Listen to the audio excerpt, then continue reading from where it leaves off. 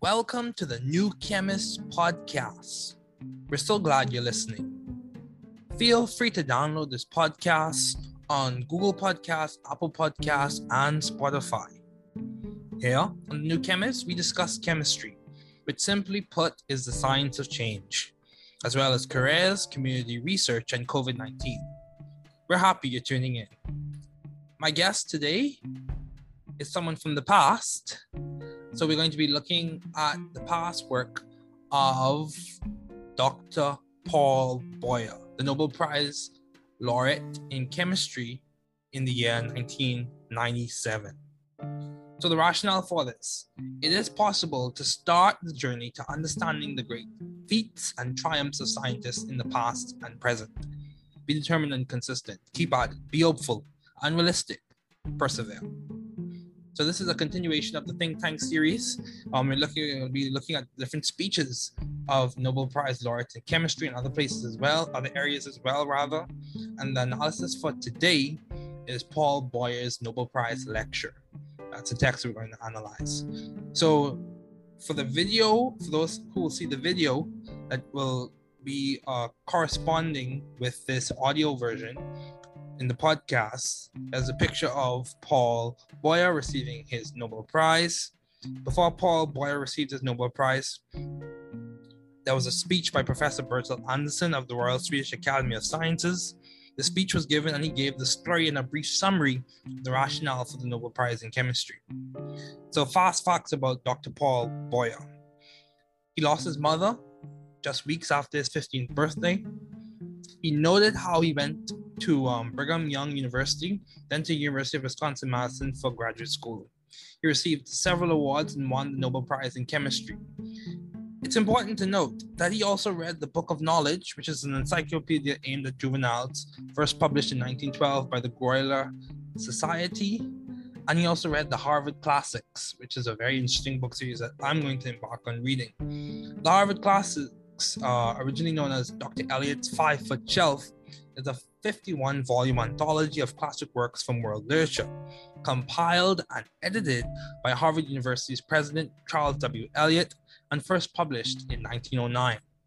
A short list of some of Volume 1, just Volume 1, the other volumes within the Harvard Classics series involve works by Benjamin Franklin, John Woolman, William Penn, so the autobiography of Benjamin Franklin, the Journal of John Woolman, Fruits of Solitude by William Penn. It also involves other seminal works, such as the Confessions by St. Augustine and The Wealth of Nations by Adam Smith. Definitely a series worth reading. Now, this is how I would analyze a Nobel Prize laureate speech after the second time or third time reading it. And this is my perspective as a graduate student in chemical biology. So before we start, let's just keep in mind it's possible to read these things and to try and understand them with guidance and some research. So just a preamble on ATP synthase. So in order to understand ATP synthase, we need to understand that ATP synthase is a part of the electron transport chain. The electron transport chain is organized in a particular way. It's established now that the electron transport chain is organized in which you have a respirosome supercomplex, which consists of complex 1, 3, and 4. It goes from 1 to 3 or 2 to 3 in terms of the flow of electrons throughout the complex. But without getting into the nitty-gritty details, let's just focus on ATP synthase, which is complex 5, and it's a complex of the ETC, as I said. ATP synthase is significant since it facilitates the production of ATP. Now, an overarching trend that goes along with the chemiosmotic hypothesis, which coincides with Mitchell's idea, who was a 1978 Nobel Prize laureate in chemistry. The exergonic flow of electrons fuels the endergonic pumping of protons. So, some big ideas to keep in mind. Within this work, or this lecture, he discusses that the enzyme uses a novel mechanism that has catalytic steps different from any that has been seen before with other enzymes. ATP synthase has 3 copies of a large alpha and beta subunit with 3 catalytic sites located mostly on the beta subunit at the interface of the alpha and beta subunits. So these are subunits of this enzyme complex. So remember, we're talking about higher level structure, not really linear or primary or secondary structure. We're talking about higher level structure. And it's also important to keep in mind that oxidative phosphorylation, it's an oxidative process, of course, it is biochemically significant because it produces a substantial amount of ATP. ATP is important since it's a common energy currency in the human body that in many cases is coupled to thermodynamically unfavorable processes so that they can work or run more efficiently. So in this talk, we will talk about why should we care, what are 3 points that stand out to me as a chemical biology graduate student, and what are the implications. So let's begin. So let's narrow in some more. We're looking at the mitochondria, which is a very significant organelle. We could talk about the mitochondria in terms of distribution, in which you have heteroplasmy or homoplasmy, in which you have different distributions or same distributions of DNA. Homoplasmy, same, hetero, different. We could also talk about the mitochondria and its intricacies, in which you have significant phospholipids that make up the inner membrane, such as cardiolipid. We could talk about the mitoribosomes. We could talk about the cristae membrane. We could talk about the power of the mitochondria and that the DNA of mitochondria is normally maternally inherited. We could also talk about mitochondrial diseases. But today, we're talking about ATP synthase. So ATP synthase, let's dive into Dr. Paul Boyer's lecture. He spoke about how it's a key player in the processes. ATP is a key player in the processes, and the abbreviation for ATP stands for adenosine triphosphate. So adenosine triphosphate, if we break it down, it is made up of the adenine base, which is a double ring functionality, and it's bonded to the ribose sugar or the oxyribose sugar, and then you also have the phosphate. So it has adenosine triphosphate has 3 phosphates. So he goes on to discuss how when he was a graduate student, Fritz Lipman, big name, recognized the broad role ATP played in biological energy capture and use. The adenosine portion, for our purposes, can be regarded, this is Paul Boyer speaking, can be regarded as a convenient handle to bind the ATP to enzymes. It has 3 phosphate groups attached in a row, particularly the last 2 that participate in energy capture. And we normally see that as the pyrophosphate. When the energy stored in ATP is used, the terminal anhydride bond is split, forming adenosine diphosphate and inorganic phosphate. The resynthesis of ATP coupled to energy input, this is a key idea, is catalyzed by an enzyme called ATP synthase, present in abundance in intracellular membranes of animal mitochondria, such as in humans, plant chloroplasts, bacteria, and other organisms. So these are good ideas to keep in mind. The ATP made by your ATP synthase is transported out of the mitochondria and used for the function of muscles, brains, and other tissues and organs. The ADP and phosphate formed when ATP is used is returned to the mitochondria, and ATP is made again using the energy from oxidations. So let's continue on. So this process is ubiquitous for the most part. All living cells contain hundreds of large specialized protein molecules called enzymes. So enzymes are globular proteins. Enzymes are very important in the body. They help to catalyze thermodynamically unfavorable processes. They serve as biological catalysts in which they reduce the E of A by the activation energy or provide an alternative pathway for the reaction to occur. Enzymes are very important in the body, whether it be in processes such as respiration, digestion. A lot of biological processes are run with the machinery of which you consider to be enzymes. They catalyze hundreds of reactions. So the important and very difficult question that remained unanswered, and Paul Boyer spoke of this for many years, was how the ATP synthase uses the proton motive force to make ATP. So as he was speaking, he mentioned how ATP, during net ATP synthesis, the 3 catalytic sites in the enzyme acting in sequence first bind ADP and phosphate, then undergo a conformational change so as to make a tightly bound ATP, and then change conformation again to release this ATP. Let's keep reading. These changes are accomplished by a striking rotational catalysis. And we'll talk more about that in a later episode. Driven by a rotating inner core of the enzyme. So this is coinciding with the ideas that we consider now, in which ATP synthase is considered to be a molecular motor or a pump, which in turn is driven by the protons crossing the mitochondrial membrane. He mentioned how these unusual features are energy-linked binding changes that include release of a tightly bound ATP, sequential conformational changes of 3 catalytic sites to accomplish these binding changes, and a rotary mechanism that drives the conformational changes. These features had not been recognized previously in enzymology. That's something similar. I would say so myself. Here we have a picture of the layout of ATP synthase. So let's take it back a bit. In the mid-1950s, some 12 years after Paul Boyer received his PhD, some experiments on how ATP is made were conducted in his laboratory. One concerned the capture of energy in glycolysis, which we know is typically an anaerobic process in which you have a small amount of ATP that's made. Glycolysis typically takes place in the cytoplasm of the cells. Glycolysis is important. We go from glucose to pyruvate, passing through a variety of enzymes. Let's just go through glycolysis quickly. Glycolysis, in which you have glucose, so the use of hexokinase is converted to G6P or glucose 6-phosphate. Using phosphoglucose we go from glucose 6-phosphate to fructose 6-phosphate. Using phosphofructokinase, we go from fructose 6-phosphate to fructose 1,6-bisphosphate. Using aldolase spits out DHAP, dihydroxyacetone phosphate, and G3P. Using triose phosphate isomerase, we interconvert DHAP to G3P. Using GAPDH or glyceraldehyde phosphate dehydrogenase, we convert G3P to 1,3-BPG or 1,3-bisphosphoglycerate. Using phosphoglycerate kinase, we produce 3-phosphoglycerate. Using phosphoglucomutase, we produce 2-phosphoglycerate.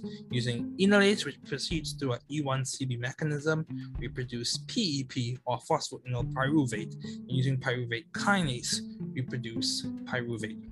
Pyruvate kinase then then goes through pyruvate dehydrogenase to produce acetyl-CoA, and that feeds into the TCA cycle, in which you have oxaloacetate combining with acetyl-CoA to form citrate to the enzyme citrate synthase. So that's just a recap of glycolysis and its significance in aerobic respiration. So we found that, going back to the lecture, we found that the oxidation of glyceraldehyde 3-phosphate could occur without the participation of inorganic phosphate. This is him noting this, suggesting participation of an acyl enzyme intermediate. Extension of these experiments and salient findings in the Raka group, again we have a big name, demonstrated that a sulfahydryl group on the enzyme was acylated, and the acyl enzyme was cleaved by inorganic phosphate to form 1,3-diphosphoglycerate, which in turn transferred a phosphoryl group to ADP to make ATP. Key idea, take note of this. Demonstration that 2 covalent intermediates, the acyl enzyme and the phosphorylated substrate, preceded ATP formation, made it seem logical to seek for similar intermediates in oxidative phosphorylation. So, established conceptual precedent led to further investigation. That's what this is saying. And as we and others learned years later, this was not a useful approach. He said it. So, of more relevance to ATP synthase were experiments in which you had the isotope of oxygen, 18 oxygen, and 32 phosphate. Those are the radioisotopes initiated because of the demonstration by Mildred Kahn that mitochondria would catalyze a rapid exchange of phosphate oxygens with those of water. Phosphate and oxygen with those of water.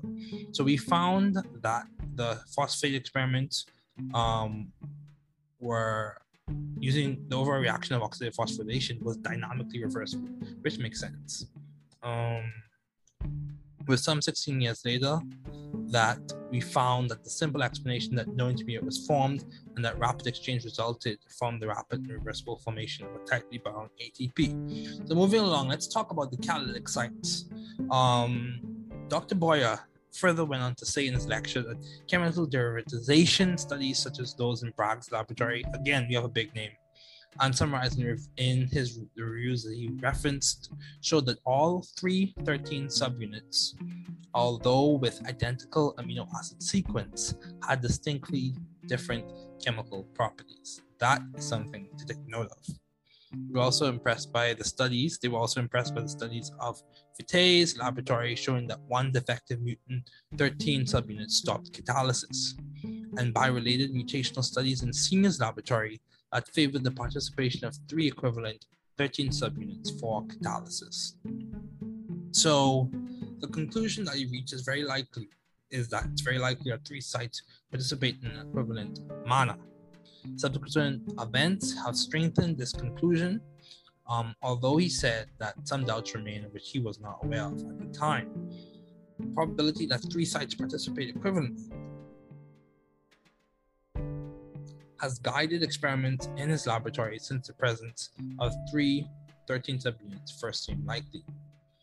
So he also spoke about the rotational catalysis within this enzyme. Some ideas to mention is that there were related experiments that took place in his laboratory with sodium potassium ATP synthase. That's something to note. So what 3 points stand out to me? The intricacies of ATP synthase, the idea that all living cells contain enzymes, and these enzymes are very important, especially in biological reactions. And also, or finally, oxidative phosphorylation is important. Additionally, with ATP synthase and how it proceeds with its mechanism of catalyzing the formation of ATP. So what are some implications when it comes to disease etiology, whether it be Alzheimer's, neurodegenerative diseases, or other diseases that can be attributed to myocardial dysfunction or myocardial disease, or whatever the case may be, and of course that's to the bioenergetic paradigm. Whatever the case may be, ATP synthase is very important because it produces a key energy currency in the body that is used and is coupled to a law of reaction. So it pays to understand these things. So I told you why we should care. It's an important enzyme in biological reactions. What 3 points stood out to me: the structure of the enzyme, the intricacies of it, the fact that enzymes are very important in biological reactions, and also oxidative phosphorylation, which is catalyzed, which involves ATP synthase, is a very important process. And what are the implications? The implications for disease etiology, looking at the origins of diseases. So here we have it. Paul Boyer's lecture, a summary in the eyes of a chemical biology graduate student at this time. Hopefully it helps. So if I was to address this, or if I was categorizing it or breaking it down for a kid, for example, ATP synthase is important. This enzyme or this machine or this protein is important because it produces or helps to form or facilitate the formation of a key energy currency or a key molecule that is important in the body. So that's for the kid. For high school student, this is important because it's associated with something that we learned about known as respiration. Respiration involves how the body is able to produce energy from food. So for the graduate student, the lecture is important. It produces seminal ideas, or it introduces seminal ideas that are helping us to this day and informing our work. So thanks again for listening. So once you have it, this is the New Chemist podcast, in which we discuss chemistry, which simply put is the science of change. And we also discuss ideas such as research, careers, COVID-19, and a variety of other ideas within the realm of science. We've had guests. This is within the Think Tank series. Of course, we reference the work of Dr. Paul Boyer, the lecture, which is publicly available on Nobel Foundation's website. And also we reference a book that outlined the lecture and speech, the introductory speech by Dr. Bertil Anderson. So, Professor Bertil. So thanks again for listening. Hopefully this benefited you. Hopefully it helped. Stay tuned this is just a preamble to more that will come. Also stay tuned, because this upcoming week and the weeks to come, we will have interviews by Dev Mandavia, Julio Rodriguez, and Janae Burrows, who are all leaders in their own age and stage and right. So thanks again for listening. Just to note, the views in this podcast reflect those of myself and my guests.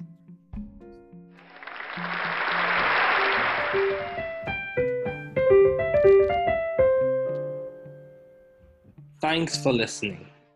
We're glad you were able to tune into this podcast. Once again, this is The New Chemist, where we discuss chemistry, which simply put is the science of change, as well as the other sciences, careers, community, research, and COVID-19. Thanks again for listening. Note, the views on this podcast represent those of my guests and I.